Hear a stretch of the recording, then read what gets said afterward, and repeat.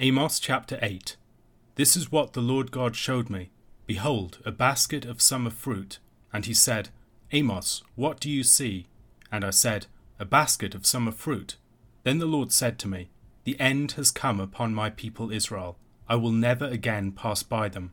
The songs of the temple shall become wailings in that day, declares the Lord God. So many dead bodies, they are thrown everywhere. Silence! Hear this, you who trample on the needy, and bring the poor of the land to an end, saying, When will the new moon be over, that we may sell grain, and the Sabbath, that we may offer wheat for sale, that we may make the ephah small, and the shekel great, and deal deceitfully with false balances, that we may buy the poor for silver, and the needy for a pair of sandals, and sell the chaff of the wheat? The Lord has sworn by the pride of Jacob, surely I will never forget any of their deeds. Shall not the land tremble on this account, and every one mourn who dwells in it, and all of it rise like the Nile, and be tossed about and sink again, like the Nile of Egypt? And on that day, declares the Lord God, I will make the sun go down at noon, and darken the earth in broad daylight. I will turn your feasts into mourning, and all your songs into lamentation. I will bring sackcloth on every waist, and baldness on every head. I will make it like the morning for an only son, and the end of it like a bitter day. Behold, the days are coming, declares the Lord God, when I will send a famine on the land, not a famine of bread, nor a thirst for water, but of hearing the words of the Lord. They shall wander from sea to sea, and from north to east. They shall run to and fro to seek the word of the Lord, but they shall not find it. In that day the lovely virgins and the young men shall faint for thirst, those who swear by the guilt of Samaria and say, As your God lives, O Dan, and as the way of Beersheba lives, they shall fall and never rise again. The visions of Amos continue in chapter 8 with the fourth vision in verses 1 to 3. This should be paired with the third vision in chapter 7 verses 7 to 9, the vision of the tin or the plaster, much as the first and the second visions were paired. There are immediate similarities to be observed between the third and the fourth visions. In both cases, the Lord shows Amos images and asks Amos what he sees. After Amos responds, identifying the object, the Lord proceeds to explain its significance.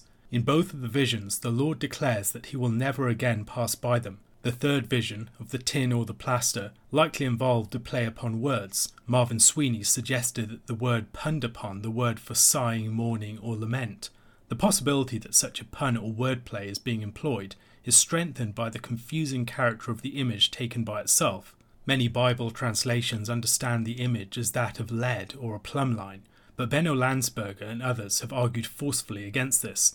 While convincing suggestions for the meaning of the image of tin or plaster are hard to come by, and commentators sometimes just throw up their hands, if the image were primarily about a wordplay, the object in the image wouldn't necessarily need to make sense apart from that. Here we might helpfully recall Jeremiah's vision of the almond branch in Jeremiah chapter 1 verses 11 to 12. The significance of the almond branch is found in the fact that the word for almond sounds like the word for watching, as is apparent from the explanation in verse 12. Understandably, many readers of English translations of this passage without explanatory notes in their margins will be confused by the meaning of the vision. Readers of Amos's third sign can have a similar experience.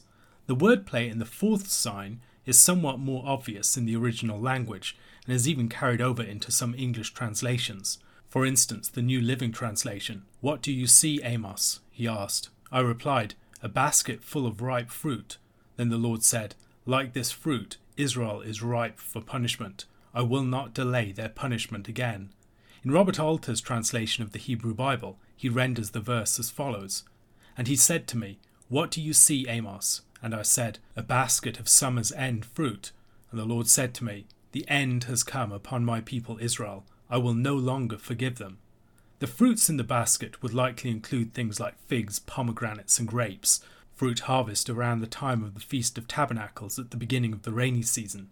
Presumably this was in the same year as the first vision of the locusts, which was set around March or April. Here the word for summer fruit is punned with the word for end, which, although coming from a different root, sounds similar. In the case of the summer fruit, we might perhaps see some further connections. On the surface, the summer fruit might be an image of life and bounty, but it might also be an image of Israel's ripeness for judgment, or of the final harvest that is about to come upon it. The Lord's announcement of the end in connection with the fruit of the end of the summer might then be significant. While Amos had interceded for the nation in response to the first two visions, after the third and fourth he does not. The Lord's statement of the end does not seem to invite or perhaps even allow for the appeal of the prophet. The vision is a declaration of the finality of the judgment about to fall upon the nation. There will be no return from it. The vision is followed by a description of the aftermath of the judgment, presenting us with a scene that might be set in the temple or sanctuary, presumably in Bethel, or the palace in Samaria, where the songs would be turned into wailing. The place would be littered with rotting corpses, and anyone there would be commanded to keep silent, perhaps lest any voice might reawaken the horrors that had occurred there. We might recall the similar statement in chapter 6 verse 10. The third vision, in chapter 7 verses 7 to 9, was followed by a narrative section, building upon the vision in various ways and the statement of the judgment coming upon the sanctuaries and high places of Israel and upon the house of Jeroboam. The rest of chapter 8 does a similar thing, with the fourth vision being a word of judgment attached to it. The Lord condemns the economic oppression within the land, addressing those who are mistreating the poor. In places such as Deuteronomy chapter 15, the Lord had instructed his people about how they should treat the poor in their midst. The fourth commandment also, concerning the Sabbath, placed limits upon commerce and the toil of workers. Here, however, the oppressive rich are pictured as chafing at the burden of having to rest from their buying and selling on the Sabbath, eager to get back to dishonest trading carried out with weights and measures with which they were tampering, and involving the selling of substandard produce. The poor, who might have thought that they were buying pure grain, would have found a lot of worthless chaff hidden beneath it. As grain was a staple food of the poor, this was particularly wicked. In chapter 2 verses 6 to 8, the oracle concerning Israel declared, "Thus says the Lord, for 3 transgressions of Israel and for 4, I will not revoke the punishment, because they sell the righteous for silver and the needy for a pair of sandals, those who trample the head of the poor into the dust of the earth, and turn aside the way of the afflicted. A man and his father go in to the same girl, so that my holy name is profaned. They lay themselves down beside every altar, on garments taken in pledge, and in the house of their God they drink the wine of those who have been fined." There they were selling the poor into debt slavery, and here the oppressors are purchasing those who have been sold into debt slavery, the other side of the transaction. The echoing of the language of chapter 2 seems clear though. To exacerbate their sin, they seem to be driven in their dishonest dealing by their intention of using their gains to purchase the poor. Their economics is fundamentally predatory, profiting by impoverishing and enslaving others. The oath that the Lord gives in response is challenging to understand.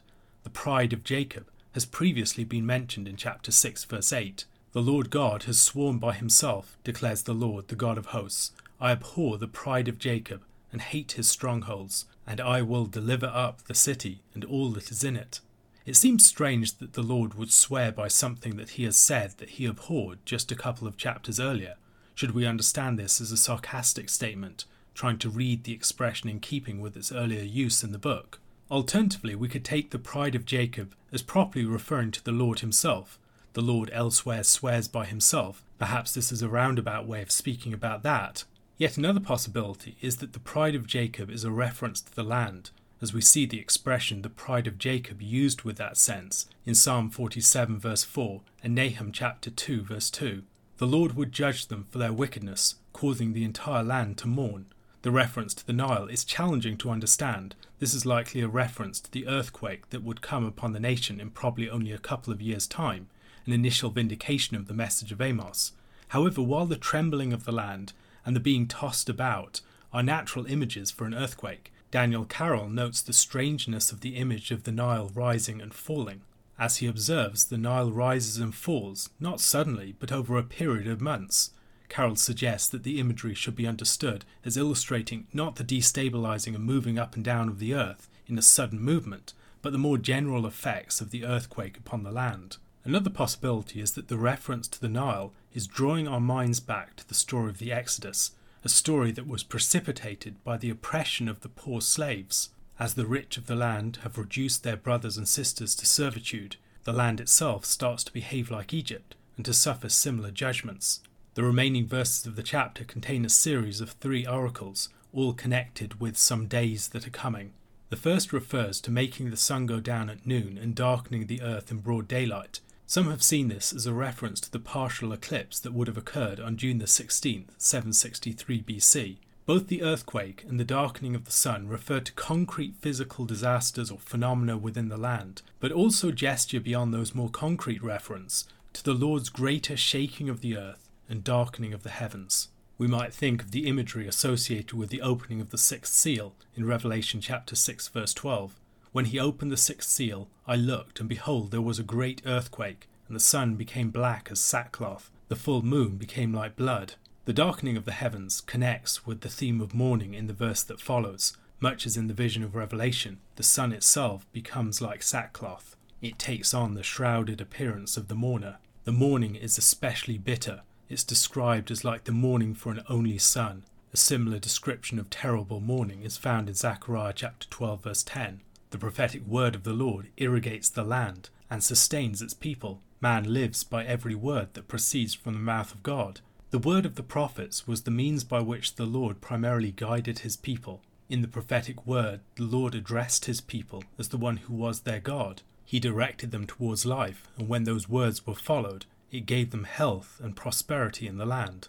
Now, however, those words are going to be cut off. The Lord is going to be silent towards them. They're thrown back completely upon their own counsels that had led them to this point of destruction. In vain they will look in every corner of the land to find that word of guidance, to find that word of the Lord's presence and favour towards them, but there will be nothing there. They'll just experience his judgment, and a shrouded heavens from which their prayers will receive no answer. The third oracle in the sequence seems to be connected also with the second. It continues the theme of thirst. Here it is the young people of the land, the lovely virgins and the young men, who are fainting from thirst. Perhaps we should see here the way that the word of the Lord is particularly that which opens up and promises a future to the people, and when that word is cut off, that future is cut off. The removal of a future from the people is something that will particularly hurt the youth of the land. It is difficult to survive for long without hope. The final verse refers to the guilt of Samaria. The guilt of Samaria may be the calf of Samaria. That is the way the calf of Bethel is described in Hosea chapter 8 verses 5 to 6. Samaria was the capital of the nation, and the nation's cultic centre and the golden calf that was built for it was at Bethel. Swearing by the guilt of Samaria might be a way of speaking about those who swear by the name of the Lord, connecting him with the calf of Bethel. Along with Bethel, Dan was the site of the other golden calf that was set up by Jeroboam I.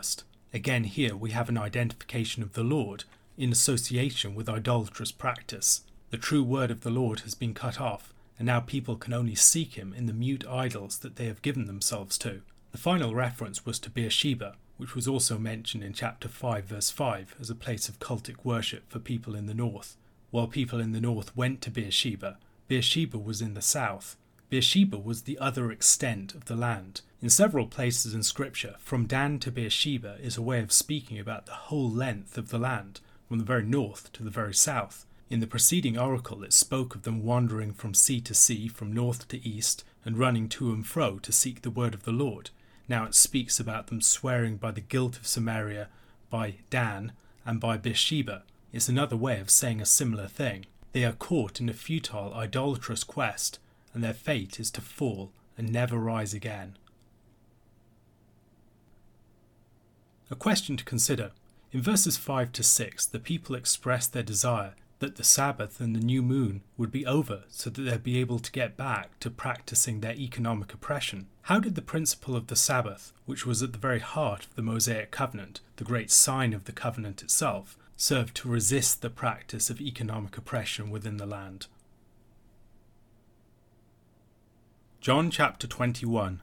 After this, Jesus revealed himself again to the disciples by the Sea of Tiberias, and he revealed himself in this way.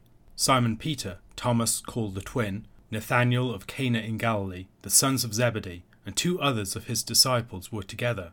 Simon Peter said to them, "I am going fishing." They said to him, "We will go with you." They went out and got into the boat, but that night they caught nothing.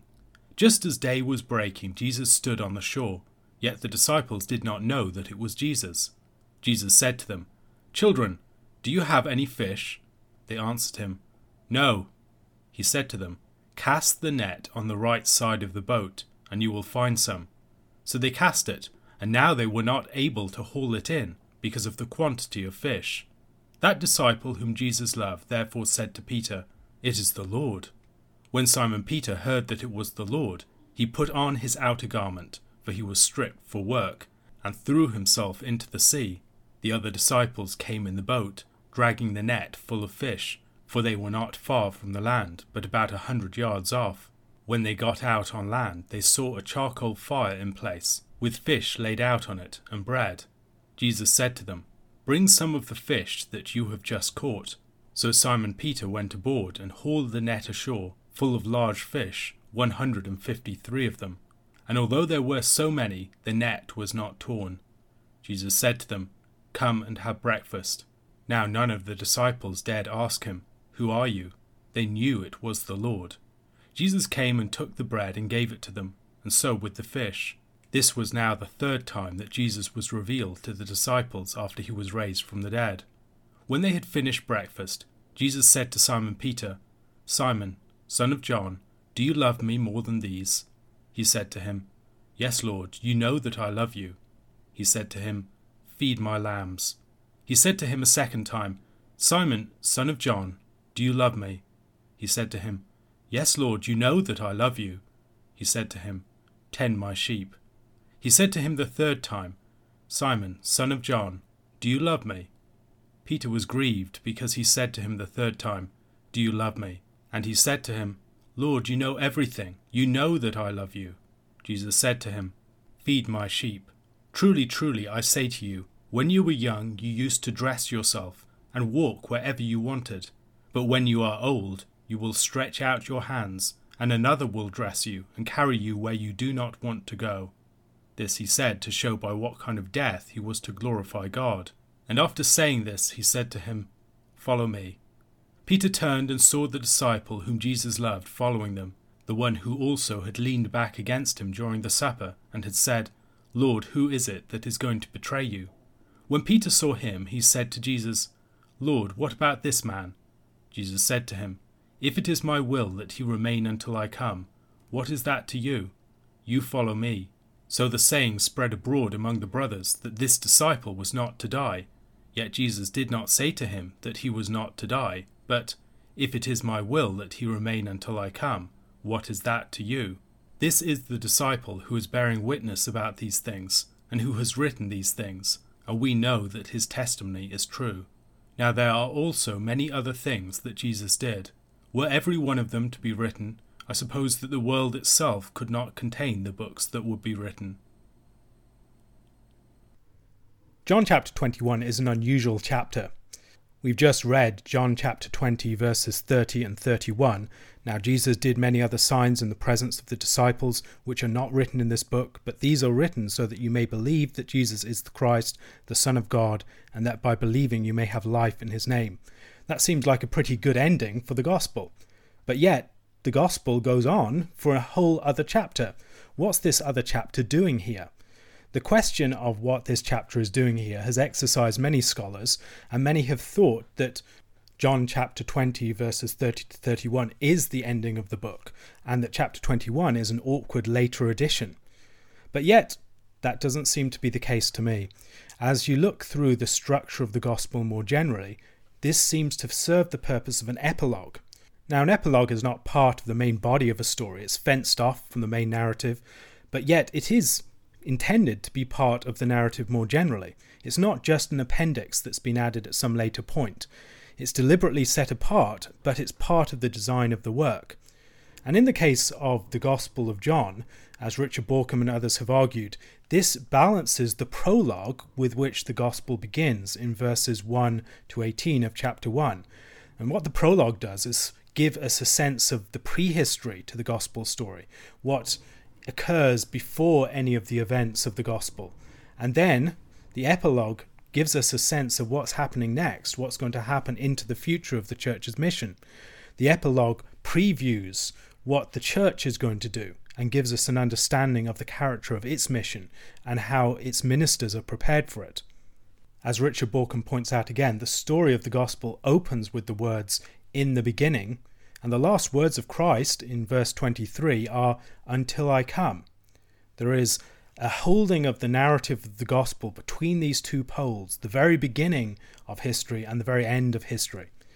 Borkham has also observed that while the prologue has 496 syllables, the epilogue has 496 words, which would heighten the sense of a balance between them. Now, the epilogue is a story about the failure of the disciples in their fishing, followed by a miraculous catch of fish. And this is a story very similar to the story associated with the first calling of Peter, James, John and Andrew in Luke chapter 5 verses 1 to 11. Not a story that's recorded in John's Gospel, but which would be familiar to readers of the Gospel who knew other Gospel accounts. Peter takes the lead in the plan to go fishing. Some have seen this fishing expedition as a bad thing, that Peter and the other disciples are returning to their original trade, abandoning the gospel, abandoning the work of Christ. I don't think that's necessarily the case. Jesus' question to his disciples about whether they have any food in verse 5 might recall the similar question that he asked in the feeding of the 5,000 in chapter 6 verse 5. Once again, Jesus instructs them and they receive numerous fish. So it recalls, first of all, the calling of Peter, but also recalls the bread and the fish of the feeding of the 5,000. There's a miracle here, once again, that involves believing and obeying Jesus' words. We've seen in the signs of the first half of the Gospel that most of them involve taking Jesus' word and obeying it. There's no pyrotechnics. It's not something that Christ does directly without any other party being involved. Indeed, most of the time, Jesus is giving instructions to people that they must obey. Take up your bed and walk, draw some of the water, return to your home, and give out the bread and the fish. Go wash yourself in the pool of Siloam. Lazarus, come forth, open up the grave. All these sorts of things are events in which people must obey for the miracle to take place. And it's the believing of Christ's word that is really important here. The beloved disciple tells Peter, not the other disciples, it is the Lord. However, although the beloved disciple is the first to recognize Jesus, Peter is the one who plunges into the sea and seeks to beat the boat to the land. The fact that he puts on his outer garment before doing so suggests some greater feat of physical strength, especially as he then goes and drags the net filled with 153 fish to the land seemingly single-handedly. The beloved disciple is physically outmatched by Peter by some distance in the previous chapter, but Peter is really without equal here. Putting on the garment again might also suggest that he's returning to his office in some sense. It's an image of restoration. The catching of fish is probably symbolic of the role of the church in the mission to the Gentiles. The church is like a part of the land that's been brought out to sea. The nations are presented as the sea in the Old Testament, and Peter's plunging into the sea could maybe be related to his leading of the way in the Gentile mission. The fact that the net was not broken maybe suggests the capacity of the church to fulfill its mission in the world. Now, the fact that there were 153 fish caught is an unusual detail, in which many have seen symbolism, I think quite rightly. Why are we given the exact number of the fish? Why not just say a great multitude of fish? Or maybe even around 150 fish? Why give that specific a detail? James Jordan has argued that 153 is the triangular number of 17. He's not the only person to argue this, but I think there's something there. Crucial background, I think, is found in Ezekiel chapter 47, verses 1 to 12. Then he brought me back to the door of the temple, and behold, water was issuing from below the threshold of the temple toward the east, for the temple faced east. The water was flowing down from below the south end of the threshold of the temple, south of the altar. Then he brought me out by way of the north gate, and led me around on the outside to the outer gate that faces toward the east. And behold, the water was trickling out on the south side. Going on eastward with a measuring line in his hand, the man measured 1,000 cubits, and then led me through the water, and it was ankle deep. Again he measured 1,000, and led me through the water, and it was knee deep. Again he measured 1,000, and led me through the water, and it was waist deep. Again he measured 1,000, and it was a river that I could not pass through, for the water had risen. It was deep enough to swim in, a river that could not be passed through. And he said to me, Son of man, have you seen this? Then he led me back to the bank of the river. As I went back, I saw on the bank of the river very many trees on the one side and on the other. And he said to me, This water flows toward the eastern region, and goes down into the Arabah and enters the sea. When the water flows into the sea, the water will become fresh, and wherever the river goes, every living creature that swarms will live, and there will be very many fish. For this water goes there, that the waters of the sea may become fresh, so everything will live where the river goes. Fishermen will stand beside the sea. From En-gedi to En-eglaim, it will be a place for the spreading of nets. Its fish will be of very many kinds, like the fish of the great sea. But its swamps and marshes will not become fresh. They are to be left for salt. And on the banks, on both sides of the river, there will grow all kinds of trees for food. Their leaves will not wither, nor their fruit fail. But they will bear fresh fruit every month, because the water for them flows from the sanctuary. Their fruit will be for food, and their leaves for healing. We've already seen Jesus and John, as the Gospel writer, take up the imagery of this passage earlier on within the Gospels. Jesus is the one who provides living water. Out of his heart will flow rivers of living water, like the waters from the temple. Water flows from his pierced side. Christ is the one who awakens the winds of the garden so that it blows out the fragrance, but also so that the living water from the spring can flow forth into the world. Christ is the one who opens up this living water, and as it flows out, there is healing for the rivers and the waters, and fish thrive, and then fishermen can catch many fish as they spread out their nets. These are all themes that we're seeing here. First of all, the flowing out of the living waters as Christ's tomb is opened up and the living waters of that Holy of Holies flow out into the world. The living water of the royal lover's garden. Some scholars have suggested that there's an association with all the kinds of fish in the world, and 153 is the number of them. That's one possible interpretation. But there is another, and that is the gematria of the words Gedi and Eglaim. In Hebrew, letters serve the purpose also of numbers, and so they have a numerical value attached. And so when you have a particular word, it also has a numerical value that can be given to that word. Gedi is 17, Eglaim is 153, and 153 is the triangular number of 17, which many have noticed independent of the connection between those two names. This seems like quite a striking connection to me, probably too strong to be just a coincidence. The fact that the fishermen are catching fish from En-gedi to En-eglaim maybe suggests this movement from 17 to 153, which is an expansive movement, as that 17 is made into a triangular number and the ministry of the church is going out into the world more broadly. This also helps us to see this event as a sign. It's not just a miracle, it's not just a great act of power, but it's a symbol of the growing ministry and mission of the church, a ministry that will involve the catching of fish from many nations, the healing of the waters as the waters flow out, and it will involve Peter pioneering in that way as well. And all of these things are symbolized within this particular event. Jesus has prepared a fire of coals with fish and with bread. And the fish and the bread might recall the feeding of the 5,000. In that particular occasion, Jesus involved his disciples in the ministry there, and he gave them a ministry in which they were participants in the spreading of this food. Here he's doing the same thing. The fire of coals also recalls the fire of coals of chapter 18, verse 18, the fire of coals by which Peter denied Jesus. The fact that Jesus asked Peter 3 times whether he loves him would also seem to recall Peter's 3 denials. Jesus, as in the story of Emmaus, he reveals himself in a shared meal and a bread action. But there's some sort of doubt lingering in some way, or at least they know it's Jesus, but after Easter something has definitively changed about him. This is not Jesus as they knew him previously. There's something about him that has changed. He's in a resurrected body. There's a sense that something is not the same, and he's going to move on. Jesus, as he questions Peter, focuses on Peter's love.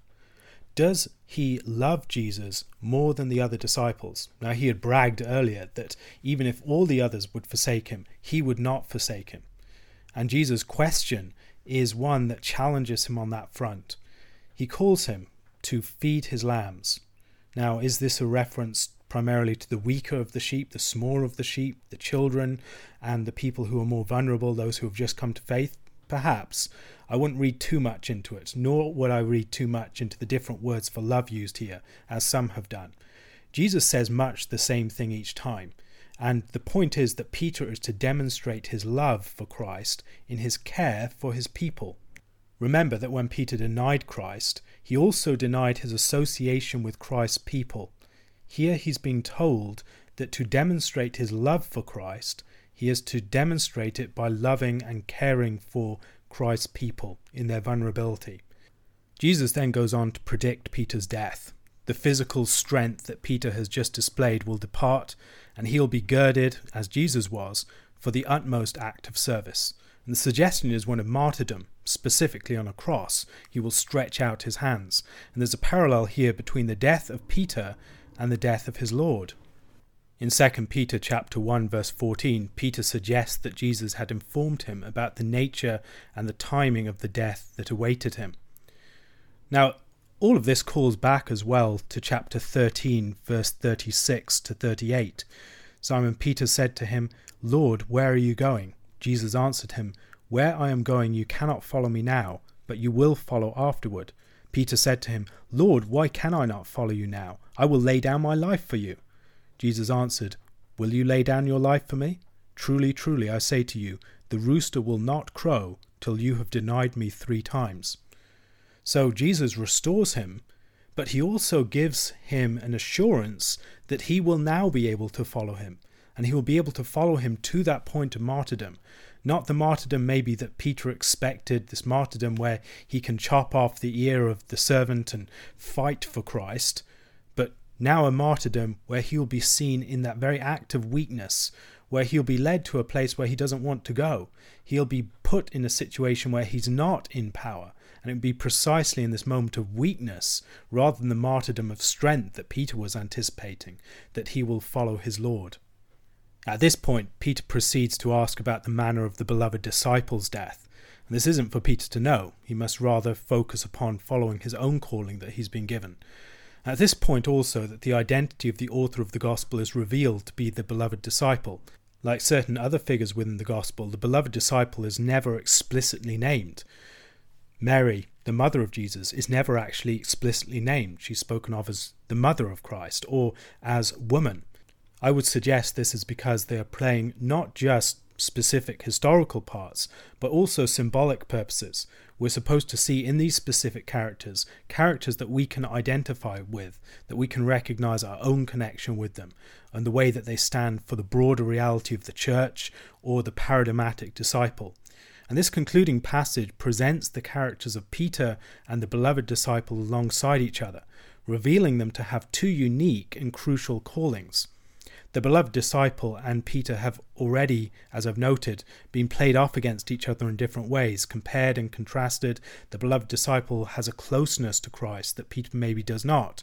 Peter is the one who pioneers in mission in many ways, in the way that the beloved disciple does not. The beloved disciple and Peter are nonetheless always found in association with each other. They work together. They're not at odds and in a fundamental rivalry with each other. Even though they're racing and other things like that, and one's going ahead out of the boat, it's not seen as some fundamental opposition or antagonism between the two, but it's a recognition that they both have different parts to play. And there's something cryptic about the destiny of the beloved disciple, "If I will that he remain until I come." And this seems to be discussed quite extensively by people following Jesus' statement. What might be meant by it? Well, I think one thing that might be meant by it is a fulfillment of what Jesus says elsewhere, that some of those standing here will not see death until they see the kingdom of God coming in its power. And that refers in part to the events of the Transfiguration, which occurs beforehand in the Synoptic Gospels, but I think it also refers to the events of AD 70, the events in which Christ would come in judgment upon Jerusalem. I think this anticipates that in part. In the book of Revelation, John is the great witness of the prophecy concerning those events, and he seems to be the one who lives to see those events take place, unlike most of the other apostles who die before they occur. There's also something about the character of the ministry of the beloved disciple, or John, as I believe he is, that does continue to the end. Peter seems to be established as the chief shepherd of the church at this point, and earlier, but John is the chief witness. He is the one who is in the side of Christ, much as Christ is in the side of the Father. And in the light of the extreme emphasis upon witness within the book, it's significant that the witness bearer that comes to the forefront at the very end is the beloved disciple. While the beloved disciple will not survive until the very end of all things, his witness will do. The beloved disciple and his witness are active means of the Spirit's advocacy concerning righteousness, concerning the judgment of the world, and testifying to Christ within the underlying legal drama of human history. And as the readers of his testimony, we're left with the question of where we stand in relationship to it. The Gospel began with a statement about time. The very beginning is the place where Christ is found. And the very end of history is where Christ is to be found as well. He is going to come. But if the whole scope of time is referenced, there is also the whole scope of space referenced too. The whole world would not be able to contain the witness to all the things that Christ has done if they were written down. In the very prologue of the Gospel then, and in the very epilogue, we see that Christ completes the full span of human history. He's the Alpha and the Omega. He's also the one who fills space, the one who cannot be contained by space, the one who's greater than any of the scope that this world, this created universe offers. He is the one who is greater than all these things, for he is with God and he is God. A question to consider at the end of this treatment of the Gospel of John. The Gospel of John begins with the witness of a John and it ends with the witness of a John. The witness of John the Baptist and then the witness of John the beloved disciple. The book of Revelation contains many similar patterns and themes. Once again, it begins with an emphasis upon witness. And as we work through it, we can see many patterns and similarities emerging. And it ends in a similar place too. What are some of the ways in which the ending of the book of Revelation mirrors the ending of the Gospel of John?